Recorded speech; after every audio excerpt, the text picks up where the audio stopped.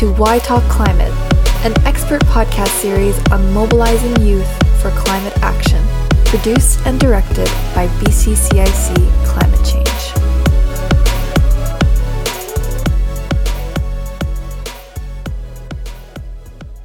Hi everyone, and welcome back to the Why Talk Climate podcast. This is episode 6 of season 2, and our guest today is Will Crolla. In 2021, Will and co-founder Sherry Daw began Surge, a nonprofit that aims to protect shorelines using living breakwaters made from oyster reefs.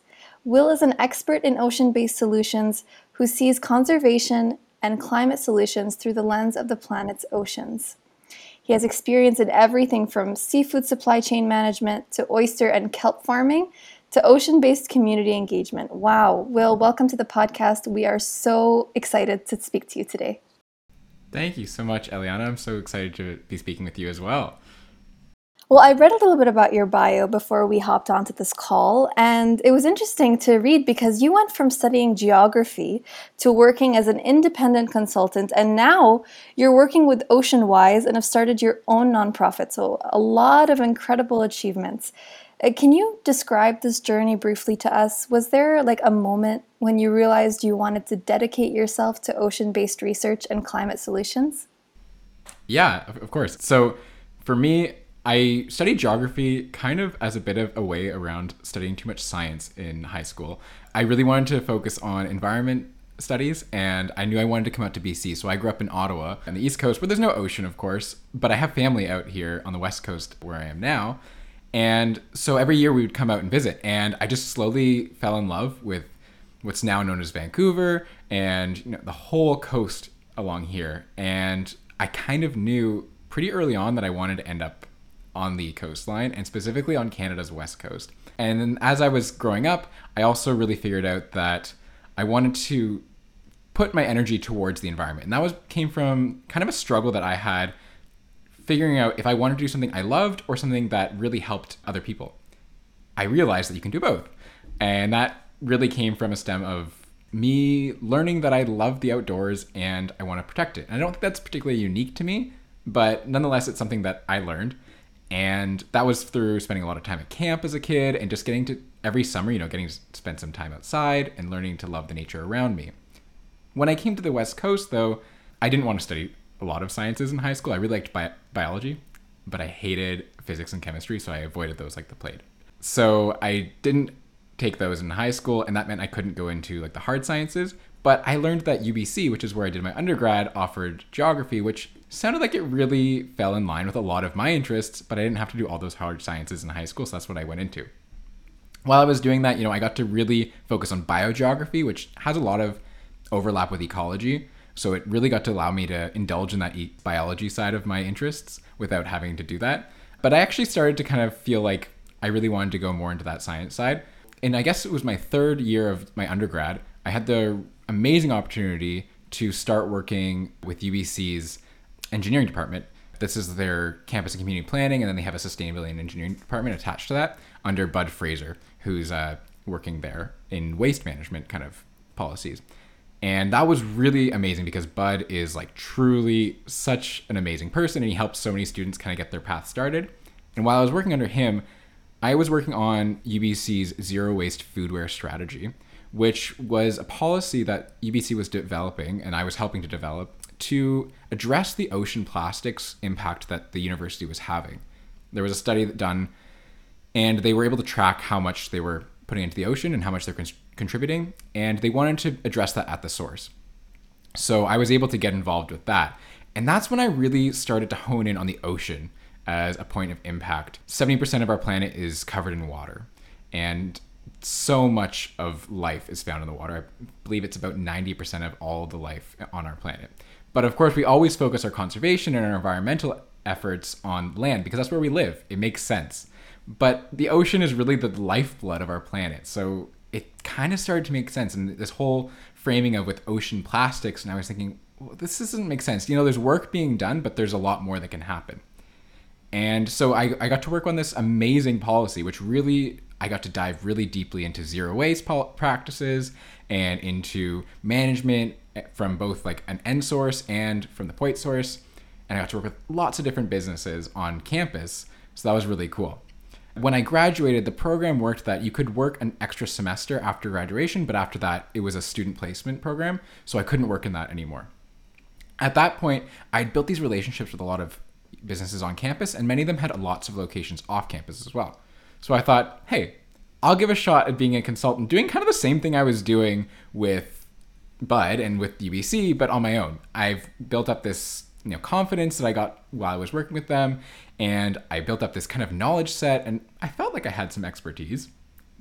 I don't know how much expertise I really have, but I certainly felt like I did, and so I really thought I'd go for it.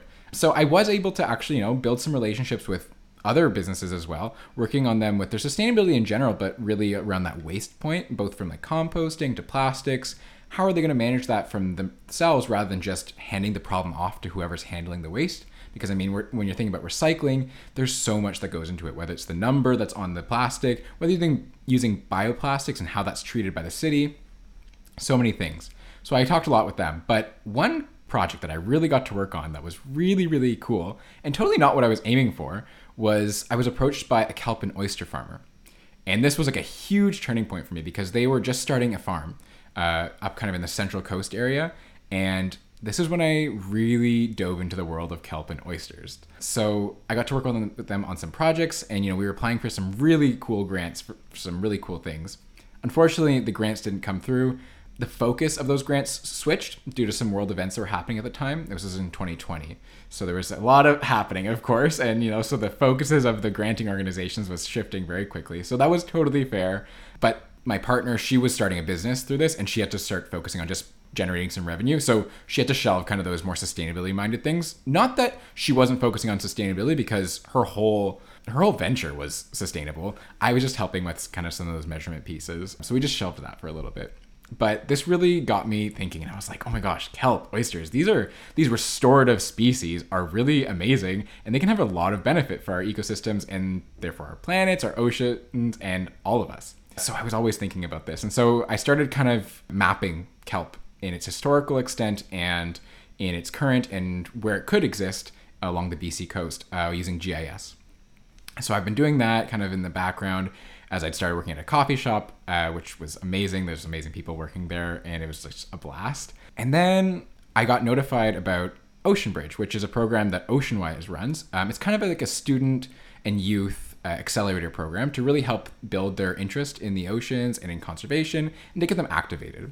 So I got alerted to this, and I applied, and I got into this program. And through that, we were going to go on like this journey, which was 10 days away from the city, kind of connecting with each other, learning to be ocean leaders, and also kind of helping to inspire us for action. And so I went on this 10-day what they call a remote learning journey, and that was a blast. We were on the ocean, on the oldest active boat in BC, on some islands. We got to see like unique ecosystems, like some of the most northern found cacti in the world that are actually here in BC. And we picked beach peas, which are, you don't want to eat too many of them because they can become toxic, but in a small amount, they're safe and they're lovely and delicious. We had some sea urchin, which I have behind me right now, the remnants of one of them. It was really an incredible experience, and I've made so many friends. But when I came back, literally, we landed at the dock, and I was getting driven home, and I get a message on my phone, and it's from somebody on OceanWise's seafood team. And they were like, hey, this job is open, you should apply. Now, some background to that is I had actually been applying for jobs with OceanWise for a while, and on the plastics team. And there's just so much competition. I was making it to the last round of interviews, just didn't quite make it. And I was like, no, I so want to work with this amazing organization. But when the person who messaged me, they were one of the people that was interviewing me. And they said, you didn't get that job, but you really impressed us. And, we'd love to have you interview for this position. So I interviewed, and thankfully, come like July, I heard that I'd got the job, and I started in August. Around May, which is like right before I left on this remote learning journey, I'd also started this other program, which is the EnviroLab out of City Hive, which is kind of a similar program to Ocean Bridge, but it's a little bit more condensed and it's a little bit different focus. So while Ocean Bridge is really focused on ocean and waterway conservation, EnviroLab is an accelerator for youth climate projects, specifically in Metro Vancouver, and we were focusing on adapting to climate change and how we can adapt our cities and our societies. And so all this was happening over this one summer. I was getting this new job. I had gone on this amazing trip and I was meeting all these new people and I was thinking about the oceans so specifically. And then I was thinking about how our societies and our climate is changing and how we have to adapt to this. That seed of kelp and oysters had been planted there. So I started thinking about how are these things being used elsewhere? And I came across this concept of living breakwaters and oyster reefs. And so I brought this forward in EnviroLab, and I had a couple people be like, oh, this is really interesting. So we started working on this, kind of thinking about how can this be applied to Metro Vancouver and to BC. And so I have all these lenses, happening all at once. I have seafood, I have, Metro Vancouver, I have Canadian oceans, I have restorative species and like protecting shorelines and the impacts of climate change all happening. And so through all of this, I was just surrounded by amazing people who were so inspiring and had so much knowledge that I could learn from and I could connect with and bounce ideas off of. So as a result of Ocean Bridge and City Hive's EnviroLab program, I started Surge with a couple of people, and it dwindled down to just Sherry and I. So we've been working on that since about May or June of 2021. Still going strong, and I've been working on the Oceanwise seafood team since about August of 2021 as well, which is amazing. All my team members are truly incredible people, and I'm so lucky and so happy to be on that team. So that's kind of how I got from point A to point A, B, C, D, E, and now wherever I am at in the alphabet, and that's kind of where I am. You guys can't hear me because I'm on mute, but the whole time Will was speaking, I was like, wow, interesting. Oh, so I just, so many points to take away. And your story is really, really incredible and really interesting and really inspiring. But, I want you to kind of break down some of the things that you touched on in your introduction. Let's start with this. What is a living breakwater? I've never heard that before. And why should they be built on BC shores? That's a great question. And I think it's a question that a lot of people have when we bring up living breakwaters. So let's start with what's a breakwater. A breakwater is, when you look into the ocean, kind of near shorelines, and you see they're just piles of rock near the ocean, and you're like, why is there those rocks all piled up there? So basically what those are there for is to break wave action. It's called wave attenuation. And essentially what it does is when the waves approach the shoreline, it's a way of making sure that the height and the force of the waves isn't as strong or as high when it hits the shorelines, and that counteracts erosion activity. So this is something that, engineers and coastal engineers specifically are always looking at ways of mitigating. So whether it be seawalls or breakwaters or dikes or whatever, these are all methods of coastal defense. But they all use pretty carbon intensive methods. They're quite expensive to maintain, and they're static. They don't grow. They're just, you put them in, you have to maintain them. If they break, you have to fix them. And then if you need to adapt, you have to build more. A living breakwater is essentially the same idea as a breakwater. The waves come in, they hit it, the height lowers, the force is decreased, and then once it hits the shoreline, it's not as bad, and the erosion, it takes longer to happen. Except they're alive. It's in the name. So with oysters reef. They build on top of each other and they build on structures.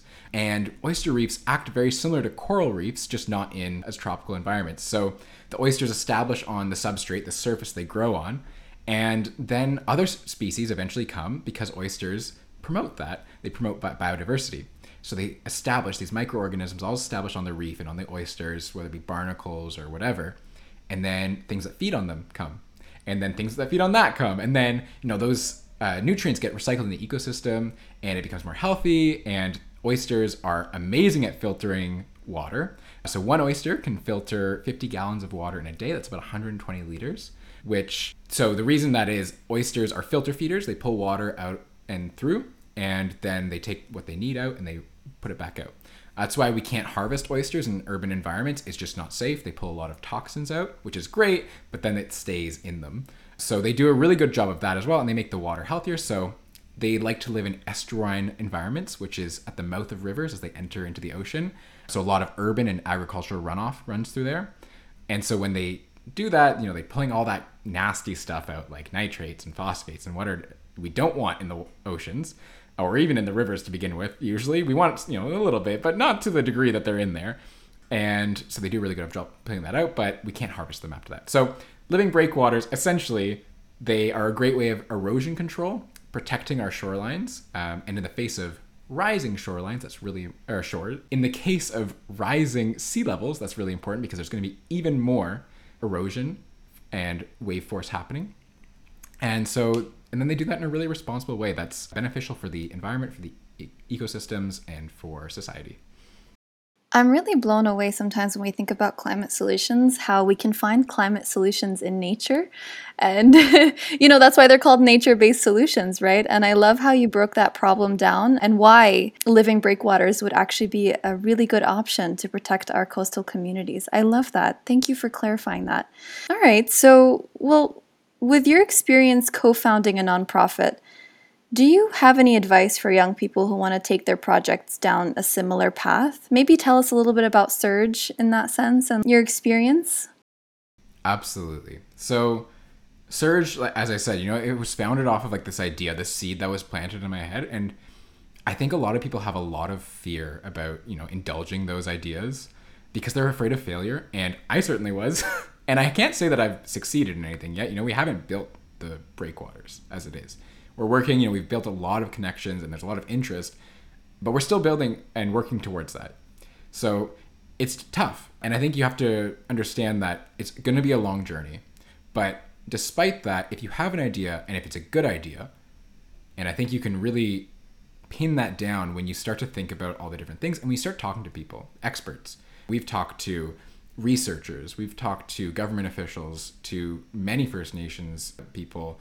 We've talked to people in the area who have experience with cultivating and with harvesting oysters. We've talked to all sorts of people from across the country and actually in different countries as well. And you start to nail down the fact that this is a good idea. The benefits are there. They exist. It's been proven in other places. This isn't a novel idea. This has been done lots of places in Bangladesh, in the US, in multiple parts of the US, starting to be done in lots of other places like the Netherlands. It's being done, I believe, in Mexico as well. So it's not something that's new, but it's never been done in Canada before. And we're like, why not? It doesn't make sense that it hasn't been done in Canada. Oysters grow in Canada. We have tons of oysters here in BC. So in BC, we have two main species of oysters. We have Olympia oysters, which are a native species. They've been here for a very long time. They're edible. They were harvested by indigenous peoples. There seems to be a lot to say that they were in fact cultivated by indigenous groups here on the West Coast. And then we also have the Pacific oyster, Crassostrea gigas. That is not native. It actually came from Japan, but it's highly invasive because it's just so good at growing and it grows big. But at the same time, it's the one that's been cultivated and it's the dominant species here. So oysters are everywhere. You walk through Vancouver Harbor, the tide's low, there's oysters. And that's not necessarily the best environment for marine species. So, they're there and they're gonna thrive. You take in a lot in daily life that you don't appreciate always. We're very observant as humans, I think. At least I am. I'm walking and I'm always looking around. I'll be talking to somebody and I'm not looking at them at all while I'm on that walk because I'm just looking at what I'm walking past. But when you're doing that, you're taking in information and you're learning. And I think we don't prime our brains like that. But what are the problems around you? What are the possible solutions around you? And what are those seeds that have been planted in your head? And how can you kind of bring that all together? You don't have to come up with something new. Come up with something that works that's not being done. Carve out a niche for yourself, or even just make something better than what's being done, or help. And don't be afraid of failure because people are so supportive. From what I've found in working in the environmental space, nobody wants you to fail. And so you're not going to fail. It might take a while. There might be a lot of struggles, but if you keep pushing on, and I realize that not everybody is able to always, we all come from different walks of life and there's so many things working against us and for us. I know that not everybody's in the same situation. I think if you are able to keep pushing on, even in 1% of your effort, and you just keep going, eventually you're going to get to where you want to be. And I'm not exactly where I want to be with this project yet, but it's moving very much forward the way I like, and I'm very happy with that. And then just indulge your interests, your passions, and the amazing ideas that you come across, and be open to talk to people about them and to learn. Because you're never the smartest person in the room. There's always somebody smarter, and there's always somebody that knows more about something. Learn about it.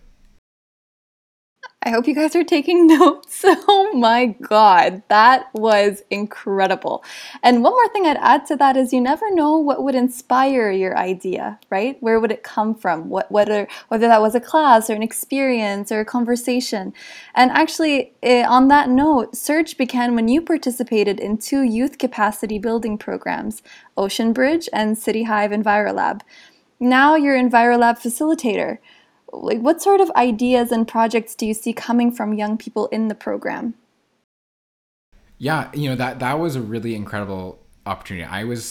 After I finished in the cohort that I was in the EnviroLab program, I was approached to join the facilitation team, which felt so blessed to be a part of, because the participants in EnviroLab and any program like it are just amazing people. They're people exactly like wanting to take a risk with the ideas. And so I felt really, really lucky to be on the facilitation team. And I feel like I learned just as much as a facilitator as I did when I was part of the program. When I was a facilitator, I feel like I really got to see just how much it's important to focus on hope and on positivity in the climate space.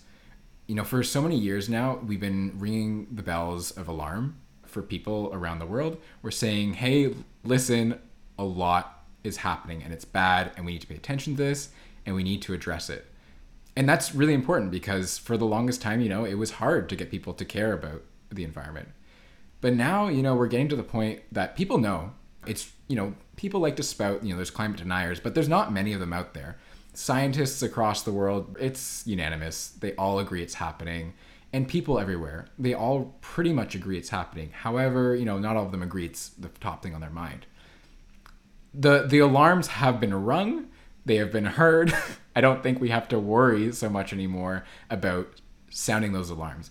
But the people that work around climate change and the people that are facing a future with it are really struggling. And, there's climate anxiety is real. I have friends who, they genuinely feel like climate anxiety, friends and family. And it's something that weighs heavily on me. I feel like I've actually been pretty good at managing it. And I think part of that is actually because of this whole message of hope and positivity. And I really do feel quite positive about the future. We're facing some really difficult problems in the next 50 to 100 years, especially. But when I look at the people that are leading the solutions, it's young people, it's people from diverse backgrounds, and it's mostly women. And I think that's something that in the past we haven't really had, because most of these problems were caused by old white men. And the people solving them are the total opposite of that, and it's amazing. Look around the world who the leaders are, and you're just endless examples of who's addressing these problems. And I think the best example everybody knows is Greta Thunberg, of course. She's been around and so well known for so long now. And she's inspired a generation, genuinely. When you have those problems as the future you're going to inherit, you have no choice but to act.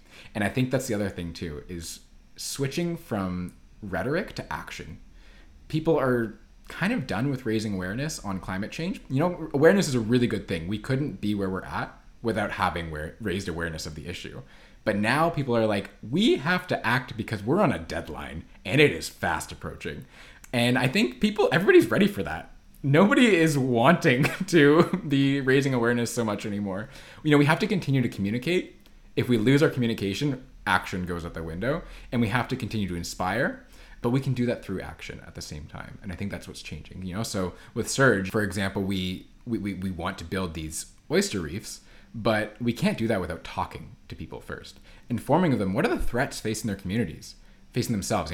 We're looking at 250 plus thousand people in the lower mainland of BC alone that'll be displaced by flooding by 2100.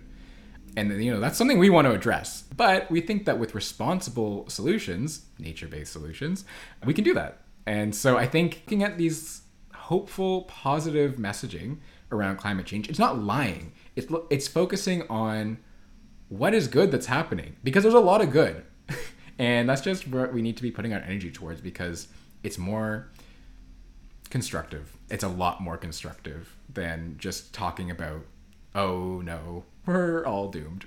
Because that's not necessarily the case, That's a trajectory we're on, but we have the power to change it. And the people who have ownership of the future are working their hardest to do so. And I feel like this episode is as informative, as empowering as it is informative. So I really feel inspired speaking about this. And I think before I move on to my last question, I want to follow up on some of the points you're bringing up. One of them is around action. And you say that you're working a lot in the adaptation space. And I realize that when it comes to climate action, a lot of people tend to focus on mitigation.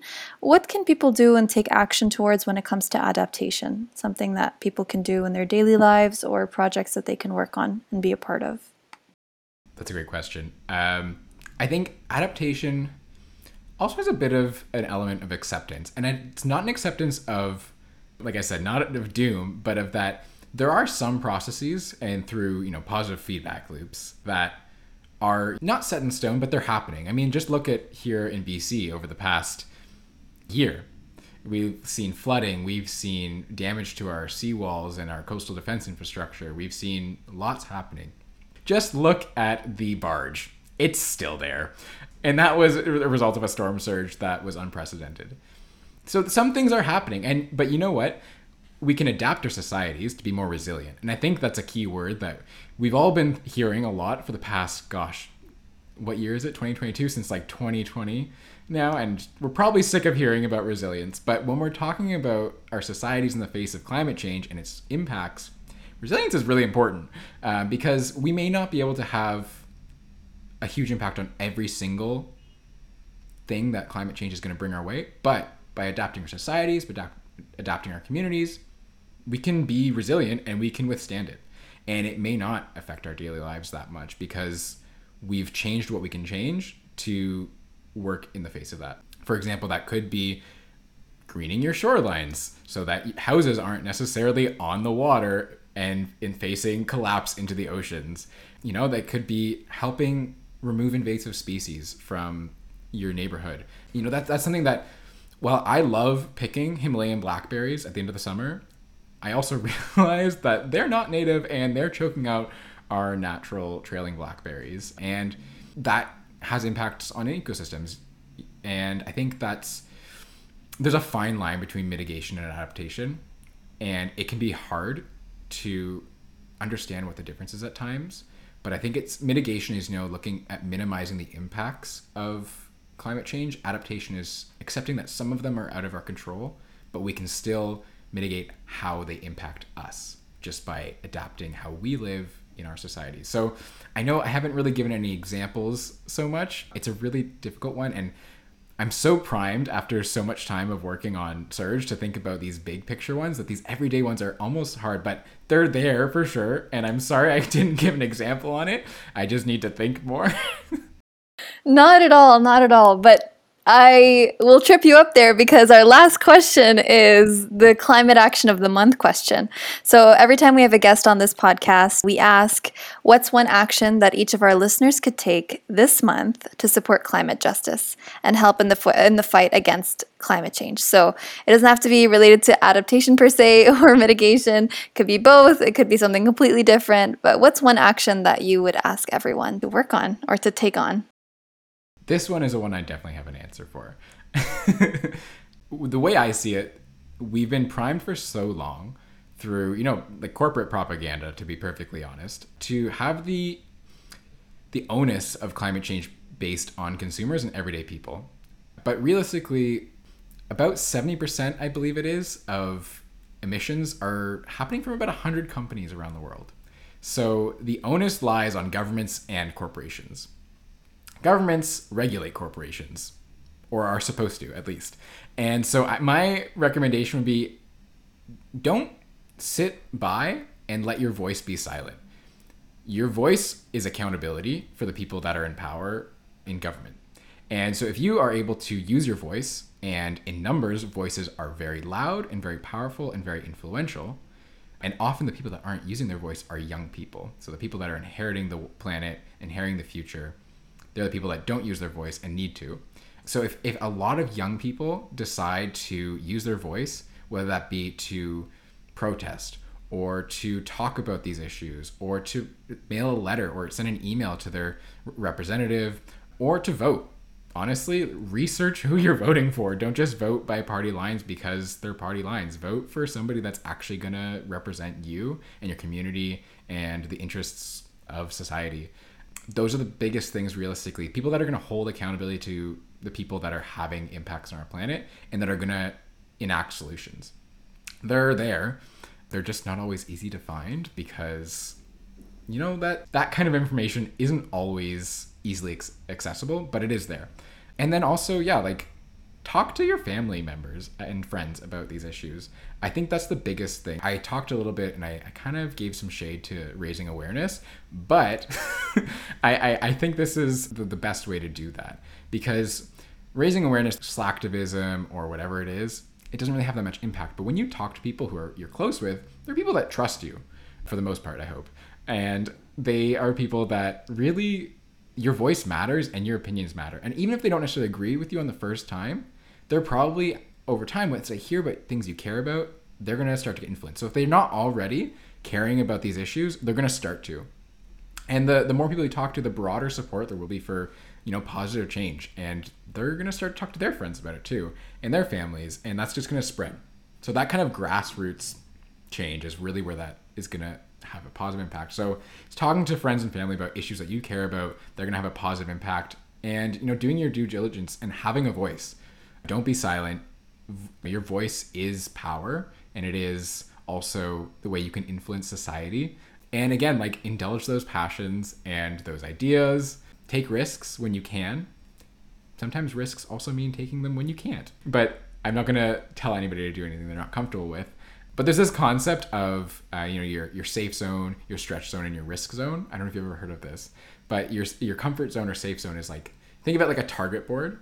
It's this like little green circle in the middle where the things you're doing aren't necessarily, they're easy. They're things that you're not going to feel like stressed at all about. You just can go through them basically mindlessly and you're happy. You're like all cozy up, whether it be on your couch or like doing something. It's different for everybody, but I just mean it's that kind of hug of a feeling. The stretch zone might be something like skydiving. It might be something that maybe exhilarates you, but it also has that little kind of like good stress. Or it could be public speaking or like taking a risk of some sort, And then that danger zone is that point where it's that negative stress that you're not growing at that point. The stretch zone is where you grow. The danger zone is you're just really like, you're in your head, you're freaking out and nothing good is happening. And you're like on the verge of tears or in fact, maybe crying, I don't know, or screaming. And that's not the good place where you want to be. But the stretch zone, and maybe that's taking a risk for climate action, that's where you want to be. And you have to step out of that comfort zone a little bit in order to have that kind of change in the world and to impact that.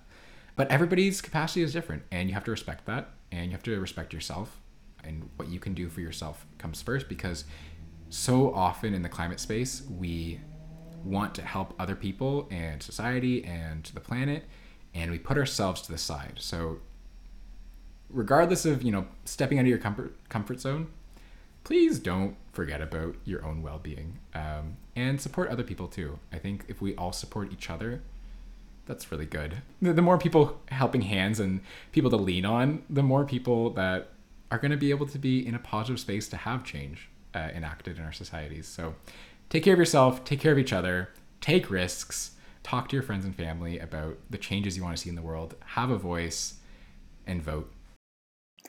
This is so amazing. You're right, because I feel like sometimes we underestimate the power of our actions and our power to drive change, right? We live in a culture sometimes where I feel like if you're not starting an organization or you're not, running for parliament or something like that, then you're not doing enough or you're not changing the world. But that's not true. A vote really can have an impact. And speaking to your friends and family, that ripples through your community and your network, and then their community and their network. So please don't underestimate what you can do and what these small actions can lead to. If starting an organization is for you, then that's great. And if it's these small actions that work for you, then that's good too. I mean, as long as, like you said, you're taking care of yourself and you're moving in a way that makes you feel comfortable and leads the world to a more positive place, I think, yeah, definitely you should do that. And you should listen to yourself and never underestimate any action. Thank you for mentioning those great points. Again, they're inspiring as much as they are informative. And it was so great to hear so much about Surge and about the work you do. You can check out Will and Sherry's work at Surge by following surge.yvr on Instagram. Is there any way besides that people can kind of engage with your work or support you? We're working on a website, so stay tuned on Instagram because that's where we're gonna, plug that. Should be coming at some point. We had a website, but life happens, and now we don't. But we are working on getting another one. But yeah, basically all news and updates will be coming through the Instagram page. Fantastic. Is there anything that you want to mention that maybe I didn't ask, or anything you want to talk about before we wrap up? I want to give a shout out to basically everybody that I work with, because whether that be through Surge or through EnviroLab or through OceanWise as well, because like you said, the changes you make don't have to be starting an organization. They could be, but they don't have to be. And some of the most inspiring people that I've worked with haven't necessarily done that, but they're hardworking, they're super inspiring, they're highly intelligent, and they're just the kindest, most respectful people. And they warm my heart, and I think that is so important. So to the OceanWise Seafood team, to Sherry, to Catherine and Michelle, and to everybody around everywhere, and RT and everybody, they're so fantastic. And I think that they all need just a shout out because they inspire me and make me so happy. And that inspiration and that collaboration, that's what keeps things going, right? That's what keeps us inspired to do this work. And I think we can't do this work alone. I work in a network-based organization at OCIC and now volunteering for BCCIC, and it's working in a network that made me realize how much we need each other to drive meaningful change. So I love that. I love that you ended with a shout out to the people that really help us make positive change in the world and inspire us every day. Thank you all so much for joining us. Thank you, Will, for joining us. Really, it's been truly amazing speaking to you. We've loved hearing your insights and advice for other young climate leaders. And you can visit bccic.ca or at bccic and at bccic.climate on Instagram to learn more, to stay tuned, and to continue listening to this incredible podcast. Thank you for listening. I hope you learned a lot. And Will, thank you for joining us. I hope you have a wonderful day. Thank you again so much for having me. It was lovely and so nice to talk to you.